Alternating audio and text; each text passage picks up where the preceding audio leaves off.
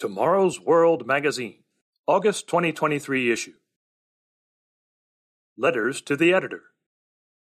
Tell us what you think. Letter number 1 of 5. I have been a Christian apologist for several decades. The article entitled The War Against Normal in your January 2023 issue is absolutely awesome. It should be required reading for all politicians, members of Congress, political think tanks, and all academics in our places of quote-unquote higher learning.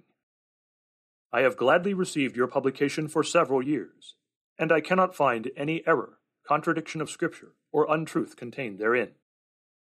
Keep up the good work of strengthening the faith of true believers. From a subscriber in Ontario. Letter number 2 of 5. Editor's note. The following letter comes from a guest at one of our live and in-person Tomorrow's World presentations, which are held in cities all around the globe. If you are interested in seeing if there is a soon-coming presentation in your area, you can find a schedule of planned presentations on our website at tomorrowsworld.org. I attended the presentation The Gathering Storm, presented by Mr. Rod McNair and Mr. Brandon Fall. Exceptionally well done. Knowledgeable and very sincere in every aspect of the discussion. With the question and answer session, the program lasted about 2 hours and no one was in a hurry to leave. Thank you for taking the time and effort to cover these critical topics of discussion, especially as they relate to Bible prophecy.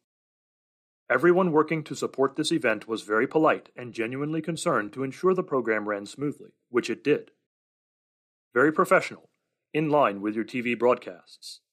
Again, thank you for a great message and a job well done. From a subscriber in Colorado.